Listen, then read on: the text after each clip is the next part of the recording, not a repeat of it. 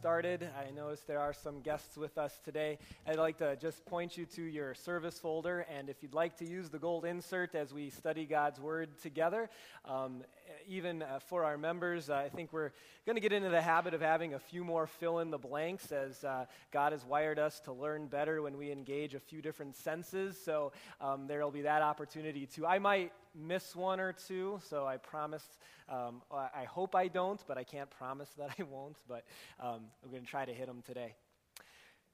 So waiting is not a very easy thing to do, whether you're waiting for carrots to grow or whatever it might be, waiting for oatmeal from your dad, whatever it might be.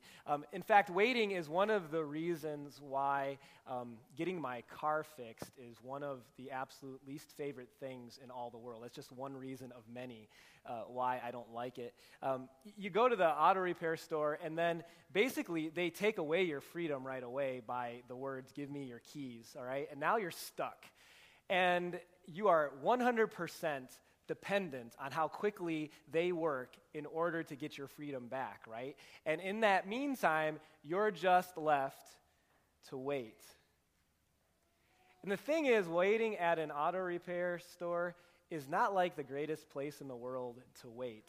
At least the ones that I go to, usually you're sitting close enough to the customer service counter that it seems inevitably I'm always, as much as I try not to, almost forced to listen to some disgruntled customer argue with a defensive employee, and I just wishing that I didn't have to listen to this. And then the chairs, I mean, they've got to be the most... They must shop at the most uncomfortable furniture store ever, those usually black, uncomfortable chairs. The magazines are like from 5 years ago, all ripped up and crinkled. And then the amenities. Day-old coffee and the smell of rubber tires, because they're all on the wall behind you, is not exactly 5-star waiting room amenities, right? So you get to a certain point where, because of the environment, and just because waiting stinks, that when you've been waiting longer than what you've expected, at least if you're me, you start to get up like every 5 minutes and to see if your car is done, and if it's still up in the air, or if it's down, or if the hood's still up, or why haven't they pulled it around to the front yet, and you're laser focused on the customer service desk, waiting for the guy to say, "Hey, Mr. Bloomer, we have your keys." You've been delivered from your waiting. Well, I think that even if you've never waited at a car shop, you know what it means and feels like to wait, because actually that whole experience is a microcosm of your life. In fact, I would guess there are fewer days in your life where you weren't waiting for something than there are that you were. That we almost always, in almost every season of life, find ourselves, this is the first fill-in, find ourselves in seasons of waiting.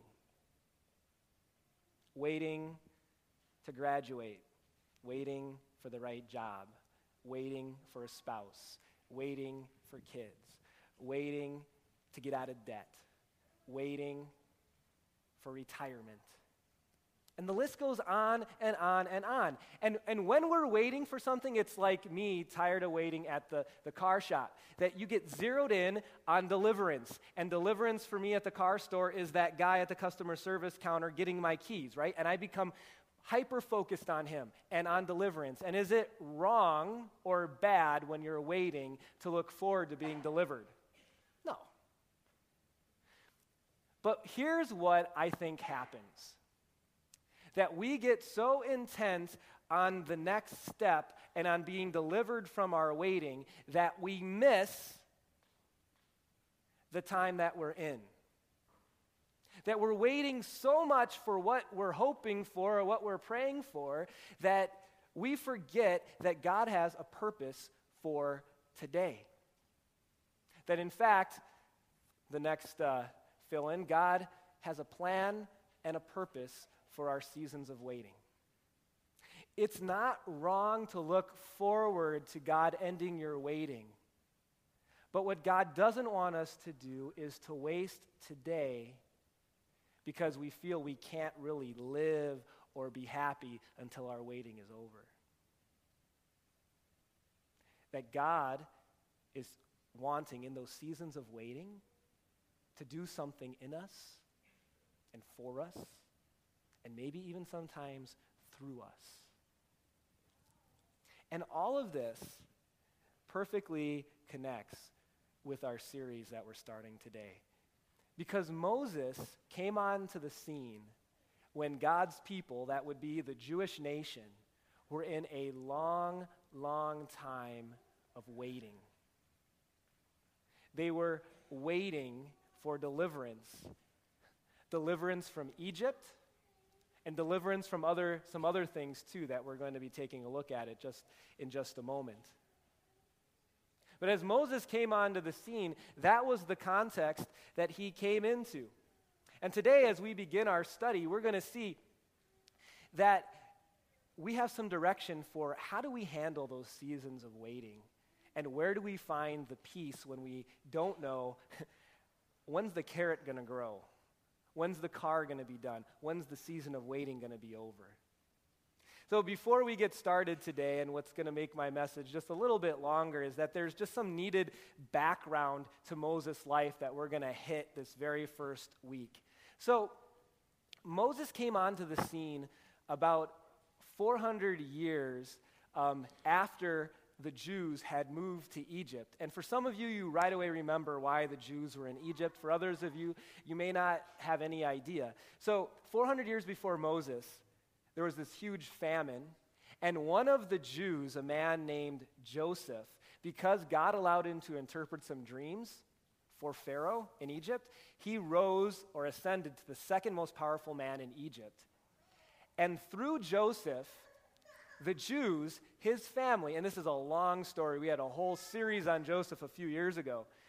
Through Joseph, his people, the Jews, were able to find a home in Egypt. Well, 400 years goes by, and everyone in Egypt's forgotten about Joseph, forgotten about what he did for Egypt, and in reality had really not understood at all why the Jews were in Egypt in the first place. And Pharaoh sees this growing nation or culture, and he sees it as being a bad thing for his power and his empire. And so what he's trying to do is to stop their growth. And you read in Exodus chapter 1, the first thing he did was turn all of the Jews into slaves. He took away their freedom, put them into hard labor, hoping that that would stunt the nation's growth. Exodus 1 records that through it, God actually allowed the Jews to grow even quicker. So that didn't work. So then Pharaoh had an even more cruel and horrible plan B. And we find it in verse 22 of Exodus chapter 1. It says, Pharaoh gave this order to all his people. Every boy, every Jewish boy that is born, you must throw into the Nile, but let every girl live. I mean, can you think of anything worse, more horrible, more vicious than what Pharaoh was trying to do to Israel? And yet God still, even through this horrible thing, and believe me, there were many Jewish boys that died through this, he allowed blessing upon his people. In fact, when Moses would eventually lead the Jews out of Egypt, when they came at the time of Joseph to Egypt, the number of Jews was 70 in the family. When they left, through God's blessing, even amidst all of this, 2 million. They had grown to 2 million. And yet, even with all of those people, they were left to wait on the Lord. The reason being, they had not the power to overcome Pharaoh. They were like me waiting at the car store again. It's kind of out of my hands. They would have to wait on God's deliverance and on God's timing. And would God even come? What sort of things did they have to hold on to? Well, it's interesting. Back in Genesis chapter 15, there's this amazing promise that God gave hundreds of years before even Joseph.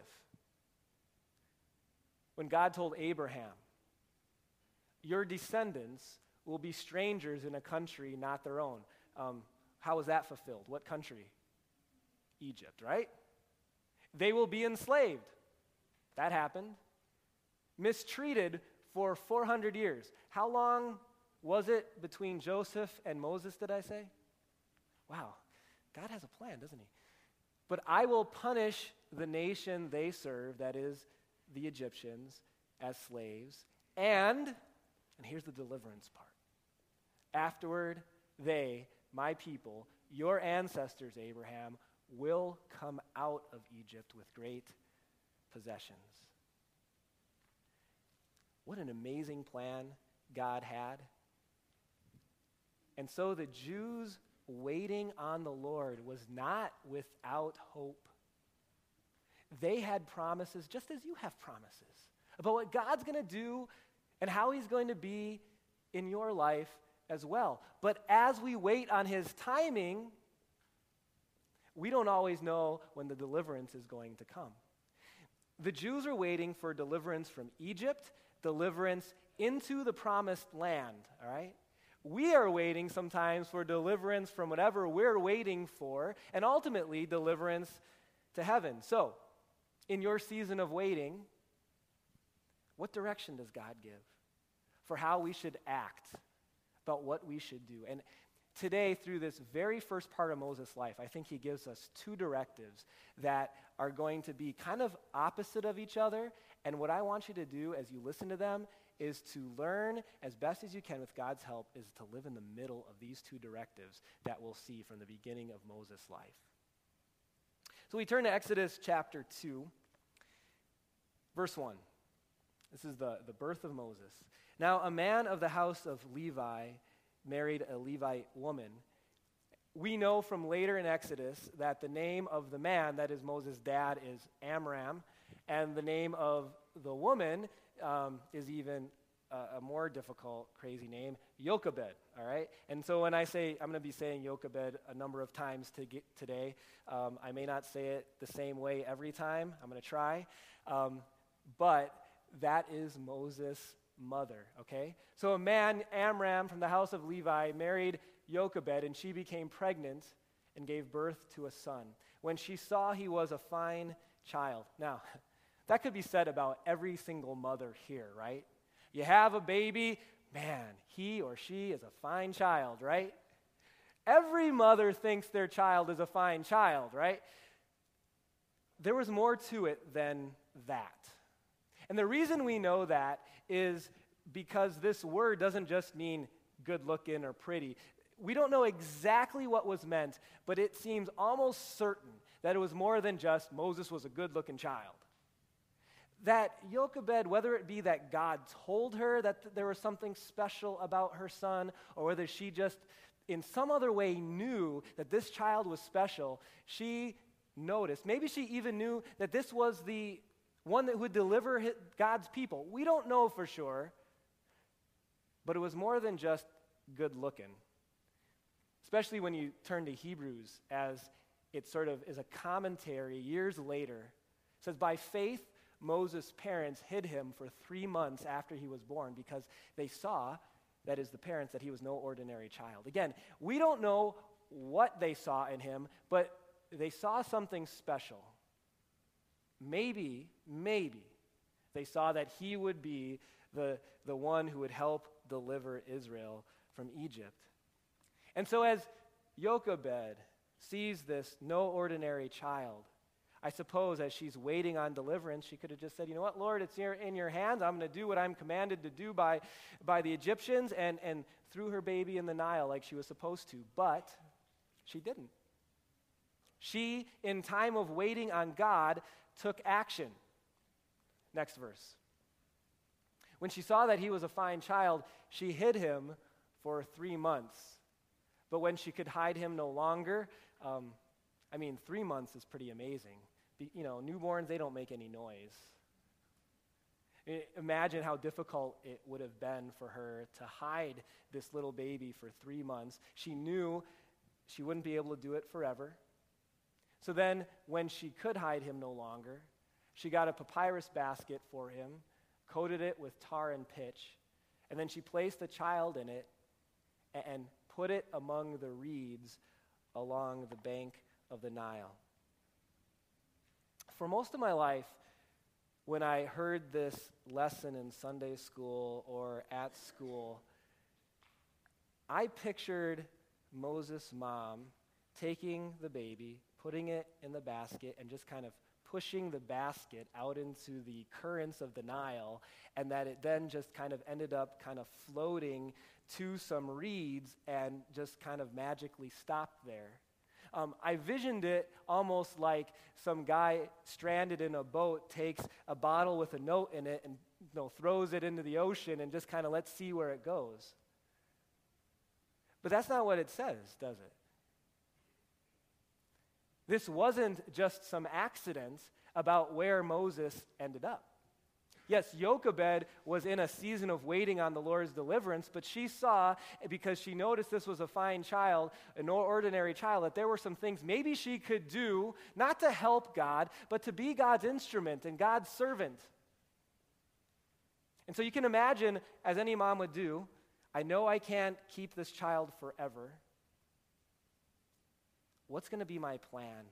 How can I maybe help there be a possibility for his freedom, for him to stay alive? And she probably began to look at the Nile and who would come to the Nile and when and where. And she devised a plan. She took action.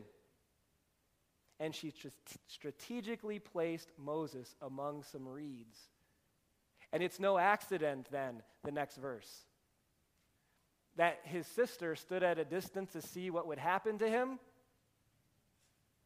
His sister, that is Moses' sister, was probably about 10 years old. Her name's Miriam. When you read the whole section, you recognize this wasn't an accident either. I mean, what 10-year-old just decides to watch from a distance, right? And then what she does next, too, is not something a 10-year-old would do on their own, more than likely. But that probably Jochebed said, all right, here's what we're going to do. We're going to set Moses in the reeds right here where Pharaoh's daughter usually bathes. And then Miriam, you're going to stand over here. And then what?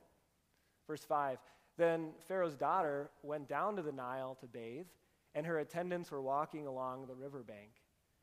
She, that is Pharaoh's daughter, saw the basket among the reeds and sent her slave girl to get it. She opened it and saw the baby. He was crying, and she felt sorry for him. This is one of the Hebrew babies, she said. Guess what happens next? Verse 7, I'll tell you. Then Moses' sister, Miriam, asked Pharaoh's daughter, kind of ironic, huh? I mean, this just was all by accident, huh? No. Shall I go and get one of the Hebrew women? I wonder who she'd choose. To nurse the baby for you? Now, I suppose Miriam, being about 10, could have thought to stand there and could have thought exactly what question would have been a good question to ask, and but I think it's far more likely that Jochebed, in her season of waiting for deliverance, saw that Moses was no ordinary child and thought about not how can I help God accomplish his purposes, but how can I be his instrument. And she took action and planned and used the gifts and the opportunities that God gave her in her season of waiting. She found, fill in, the right time, the right place, the right thing to say. But then she, next fill in, trusted God for the results. Could she have ever guessed or known for sure exactly what would happen? She was hoping. She was praying in her season of waiting. We pray during our season of waiting. She didn't know for sure, but she did what she could. And then she trusted God in his wisdom and his plan. So what did happen? Yes, go, Pharaoh's daughter answered. And the girl went and got the baby's mother. Pharaoh's daughter said to her, take this baby and nurse him for me, Jochebed. And I like this part, I will pay you. That'd be nice, mothers, huh? not only do you take care of your child, but God worked it out that she actually got paid to take care of her child. Not in a million years, I'm guessing, would Jochebed have thought that it would have gone this well, this perfectly. But guess, again, who was in charge? Not Jochebed. She did what she could, but she trusted God to do what only he could. And God worked it out. And in Jochebed, and in this deliverance, so to speak, of Moses, and as they were waiting for deliverance from Egypt, I think we see a couple things that are so important for us during our seasons of waiting. The first one is that there are things that we can do. Letter A, ask yourself, what can I do? In every season of waiting, there are opportunities to follow God's direction and do what he's directed us to do. What does it mean to wait on the Lord? You know what it doesn't mean? It doesn't mean purely praying and just kind of sitting around waiting for some vision, okay? Or whatever it might be. It includes praying, but it also includes using the opportunities, just like Jochebed did, that God puts before you. I think sometimes we get the wrong idea about waiting on the Lord, that we just sit around waiting for a miracle. It's kind of like the guy who's waiting to be saved in the middle of the ocean, right? And he wants God to miraculously save him, and here comes a boat who wants to save him, and the guy says, I don't need you, I'm waiting on the Lord, right?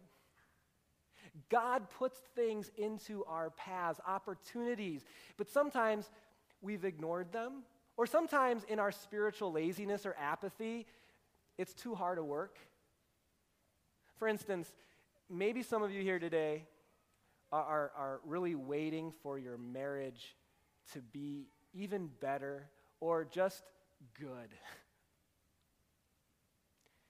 And we're waiting and we're waiting. And I think some of the questions that we can ask ourselves, first of all, it's good to pray about that, but some of the questions to ask yourself is, so as you wait, what place does God have? Is he an add-on when we can fit him in, or is our entire marriage and life centered on him and everything else are details? Some of us maybe are waiting for the right man or woman to come into our life with godly morals and the faith life that we are really looking for in someone that we might want to be married to. And it's good to wait on the Lord, and it's good to pray about that, but here's a question that I would ask. So where are you looking for these people? You say you run into all the wrong people. Where are you looking? Maybe that's part of the problem, right? There are things that we can do. Or how about financial issues? And we feel maybe that we never quite have enough, or we never quite can get out of debt. It's good to wait on the Lord. It's good to pray about that. Keep doing that. But I think there's questions that we can ask. What can I do?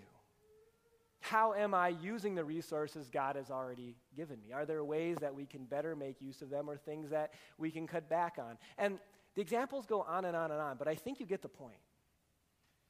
That as we wait on the Lord, it begins with prayer, but it also includes doing those things that we can do, taking advantage of opportunities and being instruments, because sometimes maybe the reason we're waiting to be delivered is because God just might be waiting on us.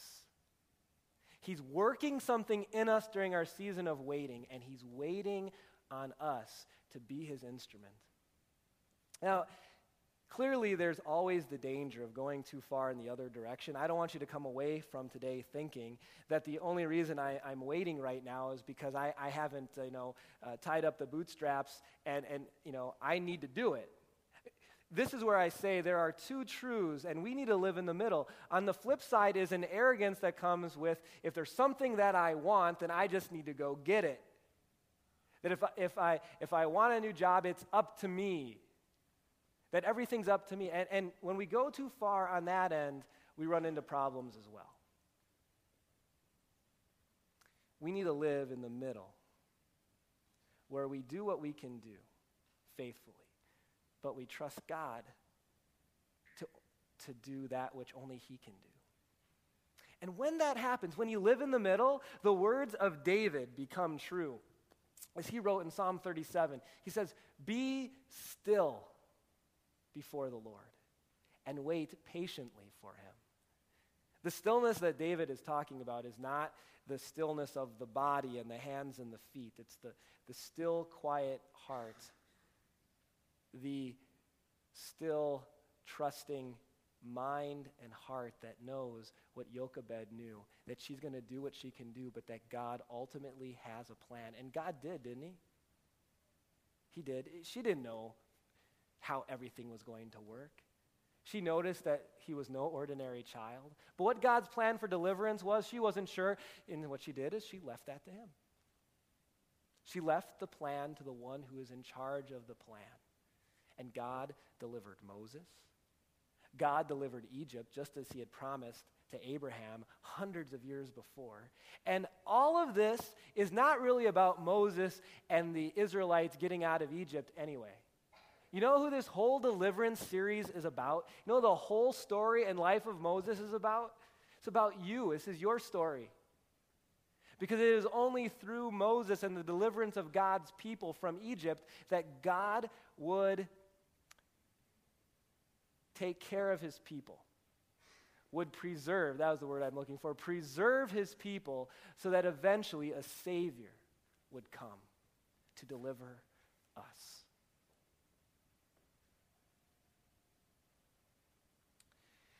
As we close, I want to kind of give you a takeaway that you can kind of think about as you straddle these two truths about your season of waiting.